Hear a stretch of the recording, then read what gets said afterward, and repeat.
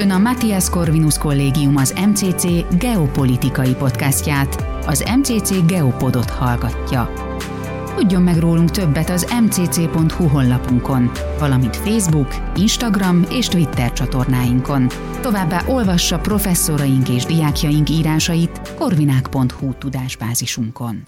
A Világ kiadványsorozat 2 évvel ezelőtt látott napvilágot 2021-ben, idén pedig újabb sorozattal bővült a kiadvány. A Világ 2023 jelentősége, hogy hiánypótló szakmai áttekintést nyújt a 2022-es és 23-as év kiemelkedő belpolitikai, gazdasági és külpolitikai eseményeiről. Az elemzések középpontjába olyan kulcsfontosságú országok kerültek, amelyek közvetlenül vagy közvetve jelentősek Magyarország szempontjából. A széleskörű témafeldolgozás mellett a szerzők rövid kitekintést próbáltak nyújtani a következő évre vonatkozóan is. Köszöntöm a műsorban dr. Demkó Attilát, az MCC Geopolitikai Műhelyének vezetőjét és egyben a kötet főszerkesztőjét. Köszönöm, hogy itt lehetek. Ha jól tudom, idén bővült a kötet szerzőinek száma, és a témakörök is szélesedtek. Mi az újdonsága az idei év kötetének? Több országgal foglalkozunk, több háttérelemzés van, kiemelten foglalkozunk az orosz-ukrán háborúval, tehát van kifejezetten egy fejezet, ami a háborúval foglalkozunk külön Tajvan kérdésével, tehát minden olyan témakört alaposan körbejárunk, ami a tavalyi évet meghatározta, és hát sajnos úgy tűnik, hogy ezt az évet is, tehát a 2023-as évet is meghatározza. Tehát a fő célunk a kötettel az, hogy közel 40 országnak a belpolitikáját, külpolitikáját, kilátásait, még gazdaságról is van szó, elemezzük, és ezeket az országokat mindegy olyan beosztás, felosztás szerint vizsgáljuk, hogy mennyire fontosak Magyarország számára. Tehát a könyv univerzumának a középpontja Magyarország, bár Magyarországról nincs benne fejezet, tehát mi csak kifele nézünk ki Magyarországról gyakorlatilag koncentrikus körökben, kezdve a szomszédos országokkal, utána azokkal a nagyhatalmakkal, főleg nagyhatalmakkal, amelyek meghatározó jelentőségűek Magyarország számára, de vannak nem nagyhatalmak is, amelyek nagyon fontosak, és így jutunk el olyan országokig a legkülső körökben, melyek már nem igazán központi fontosságok Magyarország számára, de mégis van valami hatásuk, vagy van valami érdekesség a múlt év, meg jelen év tekintetében, ami ezt az országot kiemeli. Én azt gondolom, hogy ilyen átfogó elemzése a világnak magyar szemszögből nem nagyon van Magyarországon. Nyilván külföldön nem várhatjuk el, hogy magyar szemszögből nézzük a világot, külföldön vannak hasonló kiadványok, de az a novuma ennek a sorozatnak, aminek ez a kötet már a 3. eleme, hogy tényleg a magyar szemszögöt helyezi előtérbe, és szerintem ez így helyes, mert ugye a NATO és az EU révén egy szövetségi rendszerben vagyunk, de ettől függetlenül vannak magyar partikuláris érdekek, nem csak a magyar közösségek helyzete a szomszédos országokban, de nyilván más az energiabiztonsághoz való viszonyunk, mondjuk egy nagy olajtermelő országnak az Egyesült Államok nyilván nem foglalkozik ezzel olyan mélyen, nem olyan fontos számára. Tehát ez a magyar szemüveg, ami jellemző a kötetre. Tekintettel arra, hogy egy külön fejezet is szentelődött a környező országokra vonatkozóan, mik azok a fő pontok, amiket ki lehetne emelni, ugye főleg a magyarság tekintetében, amelyek jelentős változást hoztak számunkra? A háború mindenképpen nagyon rossz hatással van a kárpátaljai magyarok helyzetére, és áttételesen a többi magyar nemzeti közösség helyzetére is, akik ugye a 2 világháború után a szomszédos országokba kerültek. Ugyanis eleve megnövekedett a gyanakvás a nemzeti kisebbségi jogokkal szemben.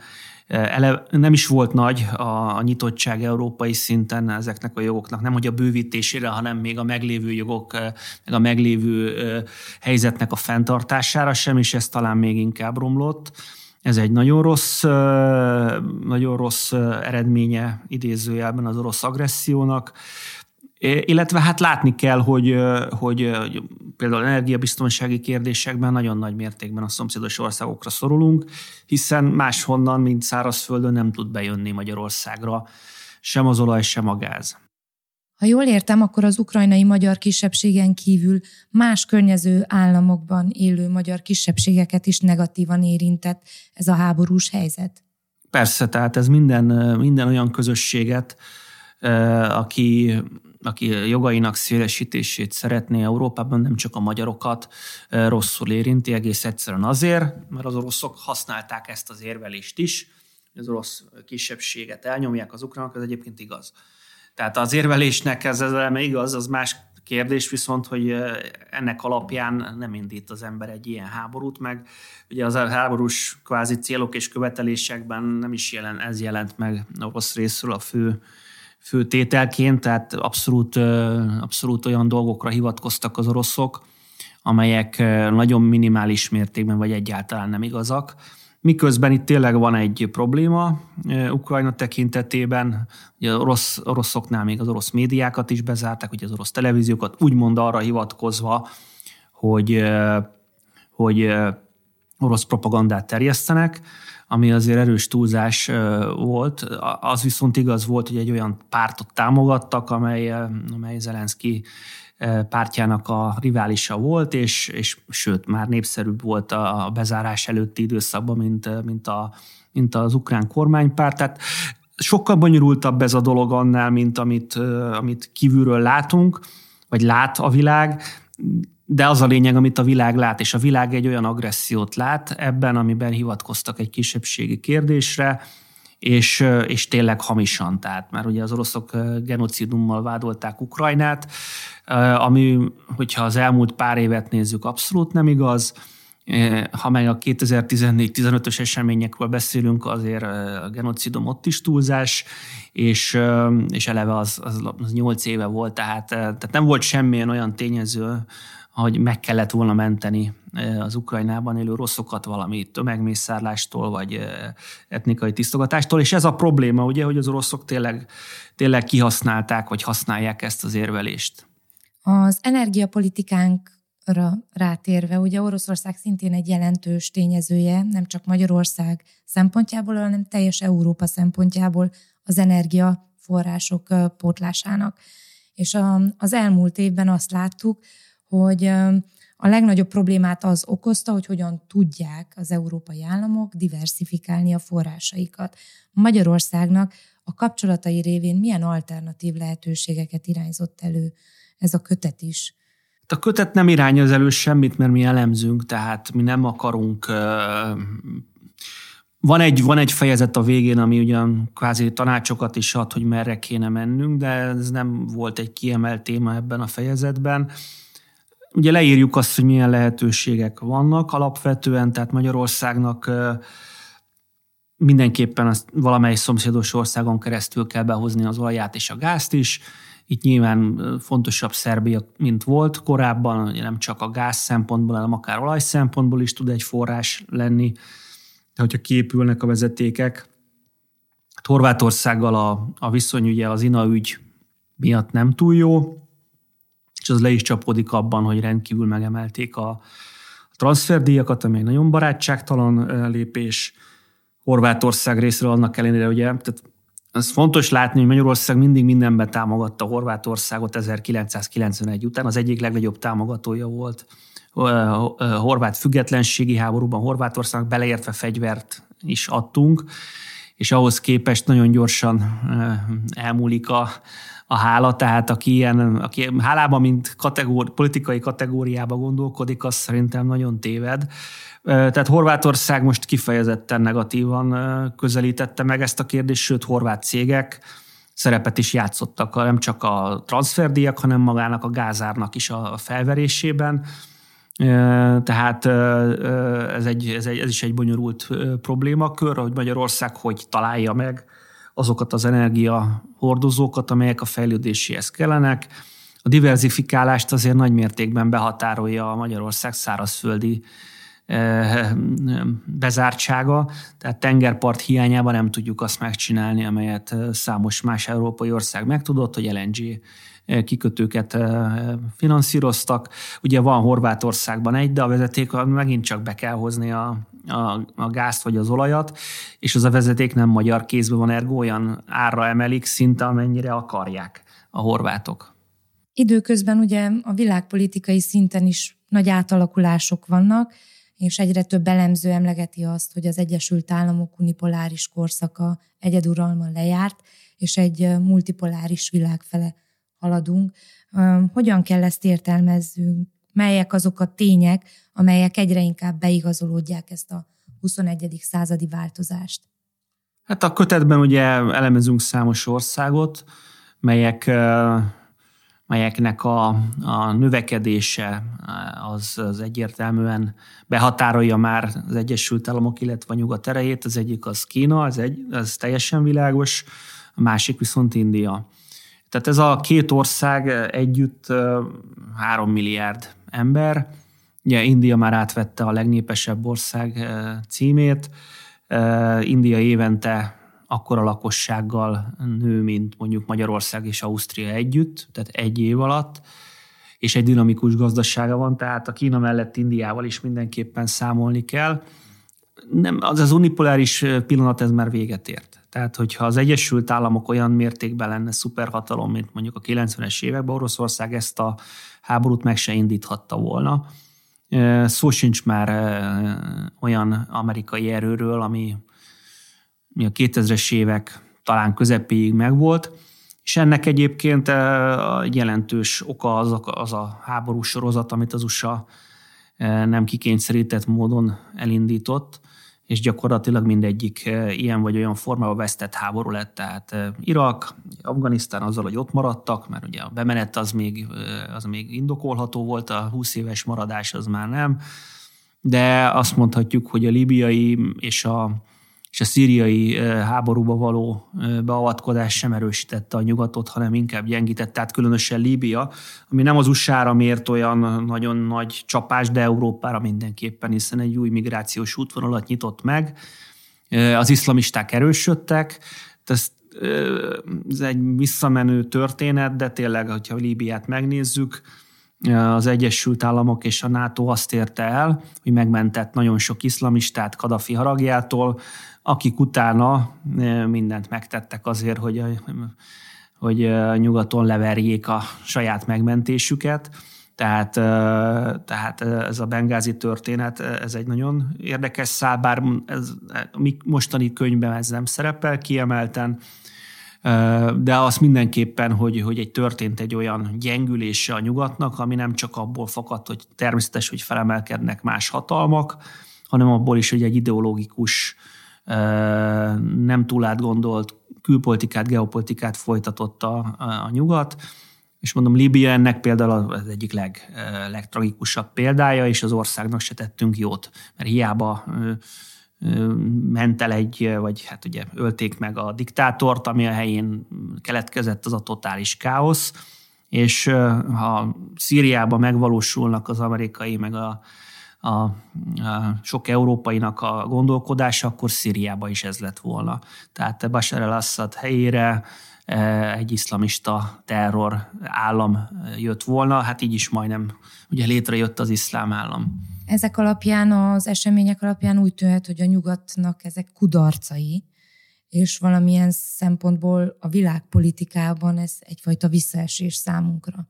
És mivel mi magyarok is a nyugathoz soroljuk be magunkat, nyugati szövetségi rendszer tagjai vagyunk, és a többi, ez milyen következményekkel fog ránk vonatkozóan járni? Mindenképpen egy általános visszaszorulása van a nyugati érdekkérvényesítő képességnek, tehát hogyha megnézzük a jelenlegi olajárszinteket, miért csökkent mondjuk Szaúd-Arábia a termelésén, és miért nem növel? Azért, mert nem tudja úgy Washington felhívni Riadot, mint mondjuk a 80-as években, vagy a 90-es években, hogy ugyan most akkor jó lenne, hogyha növelnétek a termelést, egész egyszerűen nemet mondanak a szaudiak, és ennek az egyik oka az megint csak az ideológikus politika, mert azt gondoltuk, hogy jó, egyébként Szaúd-Arábia nyilván nem egy fénylő demokrácia, de hogy majd megneveli úgymond a nyugat Szaúd-Arábiát, a szaudiak meg erre azt mondták, hogy köszönjük szépen, akkor mi nem fogunk a ti kéréseitekkel foglalkozni, és nem is foglalkoznak. És nyitottak Kína felé, nyitottak Oroszország felé, tehát ezek a lépések, ezek sok tekintetben önsorsrontóak, és nyilván Magyarországot nem mi soroljuk be a nyugathoz, tehát 1000 éve nyugati állam vagyunk, csak Magyarország azon országok közé tartozik, nagyon kevés olyan európai ország közé, amely elmondja azt, hogy kérem, lehet, hogy Egyiptomban nem tökéletes a rendszer, de mégis ez a rendszer, ez jobb, mint bármely más alternatívája. És ugyanígy végig tudunk menni egy tucatnyi országon, ezeknek egy részét a kötetbe érintjük, egy részét nem, hogy nem a tökéletes világra kell törekedni, hanem a kezelhető világra, és minden ilyen törekvés, ilyen ideológikus törekvés, amely a demokráciában, a nyugati típusú liberális demokráciában látja a megoldást, valójában sokkal nagyobb problémát kelt, mert a legtöbb országban, Afrikában, Ázsiában ez ellenállást fog kiváltani. Tehát ezeket azért elemezzük, hogy mennyire átpolitizált ideológikus a geopolitika, aminek egy hideg számításon alapuló, ez nem tudomány nyilván, de disziplinának kéne lennie, a stratégiai gondolkodásnak, és ehelyett van egy olyan stratégiai gondolkodás, amit érzelmek, nyilván nem azt mondom, hogy nincsenek bizonyos cég meg lobby érdekek, de nagyon nagy az ideológia hatása a nyugati politikára, és ez sajnos folyamatos gyengülést hoz a nyugat számára, ami nekünk is fájdalmas, hiszen a nyugat részei vagyunk. Magyarországnak tekintetben vannak társai, akikkel közösen tud ezért a béke célért, stabilitásért fellépni? Nagyon minimális jelen pillanatban az, hogyha most az orosz-ukrán háborúra beszélünk, ott nem is lehet, mert bárki, aki ilyet mond, ugye alapvetően Franciaország az, és Macron elnök, aki azért ebbe az irányba próbálná terelni a diskurzus, de hát láthatjuk azt, hogy még egy Franciaországot is el lehet szigetelni egy ilyen kérdéskörben, ugyanis annyira erős a szél egy irányba. Tehát ha megnézzük azt, hogy nyugati politikai vezetők mit mondhatnak, anélkül, hogy rendkívüli kritikák középpontjába ne kerülnének, az egy rendkívül szűk mesdje. Tehát nagyon szűk mesdjén lehet most bármit mondani, akár az orosz-ukrán háborúról, akár a kínai nyugati viszonyról. Ugye ott Macronnak ott is volt egy kijelentése, hihetetlen támadások közepette találta magát egy pillanat alatt, ugye Tajvan kérdéskörében, meg hogy az európaiaknak azért nem kéne mélyen belásnia magát az amerikai-kínai, hát nem is tudom, itt nyilván a hidegháború már nem túlzás, tehát nevezzük ki, tehát ez nem biztos, hogy Európának részt kéne venni az amerikai-kínai hidegháborúban, és látjuk, tehát egy Macronnál is ezt nagyon nehéz kimondani. Tehát vannak olyanok, akik a lelkük mélyén azt gondolják, mint amit Magyarország kimond, de nagyon kevesen merik kimondani. És hogyha hosszú távon tekintünk előre, és figyelembe vesszük a Világ 2023 elemzéseit, és valamilyen szinten az előrejelzéseit is Európának, melyek azok a főbb stratégiai érdekei, amelyeket záros határidőn belül el kellene érnie? Nagyon fontos érdek az erő felépítése. És ez az ideológiai vakságnak az egyik fő problémája, hogy nem értette meg az elmúlt évtizedekben gyakorlatilag uralomra jutott vonal, hogy az erőnek még mindig van szerepe. Most megint Macronra térek vissza, ez a kötetben nincs benne, mert nyilván néhány nappal ezelőtti botrány, amikor egy sör gyors megívásáért toxikus maszkulinitással vádolták a francia elnököt. Hát bizony szükség van a fegyverekre, szükség van a úgynevezett férfias értékekre, mert nem ez az új típusú értékrend védi meg Ukrajnát, hanem bizony mondhatjuk ki, a toxikus maszkulinitás védi meg a lövészárkokban Ukrajnát. Ez van. Tehát a világ ez ilyen, ez nem a szép rózsaszín álmok felé megy a világ, hanem bizony nagyon kemény összeütközések felé, és Európa, hogyha föl akar nőni a feladathoz, akkor bizony fegyverkeznie kell, filozófiát kell váltani, végig kell gondolni, hogy mit csinál a migrációs hullámokkal, mert ami eddig volt, ez csak a demo verzió, ez még csak a kezdet. Olyan problémák vannak Afrikában, erről is írunk a kötetbe, tehát polgárháborúk sora következik majd Afrikában, és ez nem kell előrelátás, nem kell a jövőbe nézni, mert egyrészt azért, mert vannak, tehát ugye most a szudáni polgárháború a legújabb az Etióp után, ha megnézzük, ezek sokszor földrajzilag áramlanak dominószerűen, hogyha visszamegyünk 10 évet, 15 évet, hogy Líbia mit okozott, ugye hogy ment el a Száhelövezetbe a líbiai polgárháború, most milyen hatással lesz Szudán, milyen hatással lesz Egyiptomra, Csádra. Egész egyszerűen az emberek, az európai politikusok, inkább ezt mondanám, nagy része nem érti, hogy mekkora probléma van Afrikában, és hogy nagyon szűkek azok a mesdjék, amin keresztül mi ezt befolyásolni tudjuk, mert egyébként befolyást vesztett Európa Afrikában, és hogy teljesen más típusú mentalitásra van szükség, mert Európát addig nem fogják komolyan venni sehol a világban, amíg amit tud mondani, azok szép beszédek, meg elítélő nyilatkozatok, de nincs mögötte erő. Említetted, hogy Európa kiszorul egyre inkább Afrikából. Ez azt jelenti, hogy a helyét elsősorban más hatalmak veszik át. Mi a jellemző, mi a tendencia most?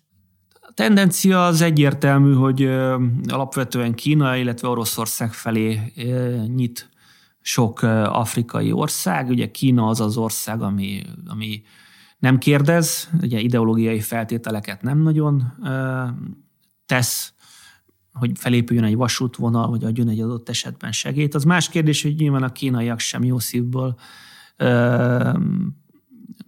jelennek meg Afrikában, nem ki akarják használni a kontinenst. Az oroszok sem jó szívvel jelennek meg Afrikában, nem segítő céllal, de egész egyszerűen kevesebbet kérnek az adott politikai elittől, és valószínűleg többet adnak. Tehát, hogyha a kínaiak azt mondják, hogy lesz egy vasútvonal 5 év alatt, akkor az megépül. Az európaiak mondják ugyanezt, valószínűleg 15 év se lesz elég, már csak azért is, mert mi van, hogyha fölmerül, hogy akkor most itt környezeti problémák vannak, emberjogi problémák, stb. Tehát egy afrikai országnak nincs 15 éve. És a kínaiak oda teszik magukat, megcsinálják, amit vállaltak, az más kérdés, mondom, hogy ők se jó szívvel teszik, de azt kell mondjam, hogy az európai cégek nagy része sem humanitárius ügynökségként működik Afrikában, hanem bizony azok a bányacégek, halászati cégek kihasználják az afrikai kontinenst, akár franciák, akár belgák, akár svájciak, és a profit nagy része az Európában csapódik le. De amellett, hogy kihasználjuk Afrikát, még ugye prédikálunk is Afrikának. És ez a kettő, hogy egyik oldalon az afrikaiak látják a kihasználást, a lenyúlást, amit az európai cégek csinálnak, és látják mellette a prédikálást, ez duplán ellenszenves. Még a kínaiak ugyan elveszik a maguk részét, de legalább nem prédikálnak. Egy nagyon feszült jövőképet vetít mindez elénk. Ebben az esetben még egyszer visszatérek ahhoz a kérdéshez, és így záró szóként, kérdésként, hogy nekünk magyaroknak mi a legfőbb stratégiai célunk ebből az egészből lekövetkeztetve? Hát én attól tartok, hogy most a fő célnak az kell, hogy legyen, hogy minél kevesebb veszteséggel éljük túl a következő 20-30 évet. Minél kevesebb problémával, minél inkább tudjon fejlődni az ország. Azt láthatjuk, hogy mennyit veszítettünk az orosz-ukrán háborún, mennyit veszített a kárpátaljai magyarság, de mennyit veszített gazdaságilag az ország. Tehát itt sok-sok milliárd euróról van szó, és ez még nem a legrosszabb, amit történhet a következő 2-3 évtizedben. Tehát a fő következtetés, amit a zárófejezetben írtam meg, hogy minden erővel az erő növelésére kell törekedni, és itt elsősorban a katonai erőre gondolok, mert mindig az a végső szó. Tehát a 21. század ebből a szempontból nem fog különbözni a 20-tól vagy a 19-től, sőt bizonyos értelemben akár még rosszabb is tud lenni, legalábbis a 19-nél, hiszen tényleg mindennel összefügg. Tehát egy afrikai polgárháború úgy tud bejönni Magyarországra, ahogy a 19. században nem tudott. Egy kínai-tajvani vagy kínai-amerikai konfliktus úgy tud bejönni Magyarországra, hogy a 19. században nem tudott. Persze, tehát Magyarország egyedül mindentől nem tudja megvédeni magát, ez teljesen természetes, ezért vagyunk EU és NATO tagok, de mindig a saját erő az ultima ratio, és ez az, amit fejlesztenünk kell. Katonai erő mellett természetesen az energetikai függetlenséget minél nagyobb mértékben, és az olyan értékeknek a védelmét, amik megvannak ebben az országban, tehát akár a hazafiasságnak az erősítése, akár akár olyan dolgok védelme, mint a vízkészletünk, a természeti környezetünk. Tehát ez egy komplex dolog, de sajnos megint vissza kell, hogy térjek, az alapvető a következő évtizedekben katonai és gazdasági erő lesz. Nagyon szépen köszönöm Demkó Attilának a podcast sorozatunkban való részvételt, és várjuk vendégeinket a következő podcast alkalomra is. Köszönöm. Köszönöm szépen. Köszönjük, hogy meghallgatta ezt az MCC Geopod epizódot. További híreinket és tartalmainkat megtalálhatja az mcc.hu honlapon, valamint Facebook, Instagram és Twitter csatornáinkon. Professzoraink és diákjaink írásaiért keresse fel korvinák.hu tudásbázisunkat.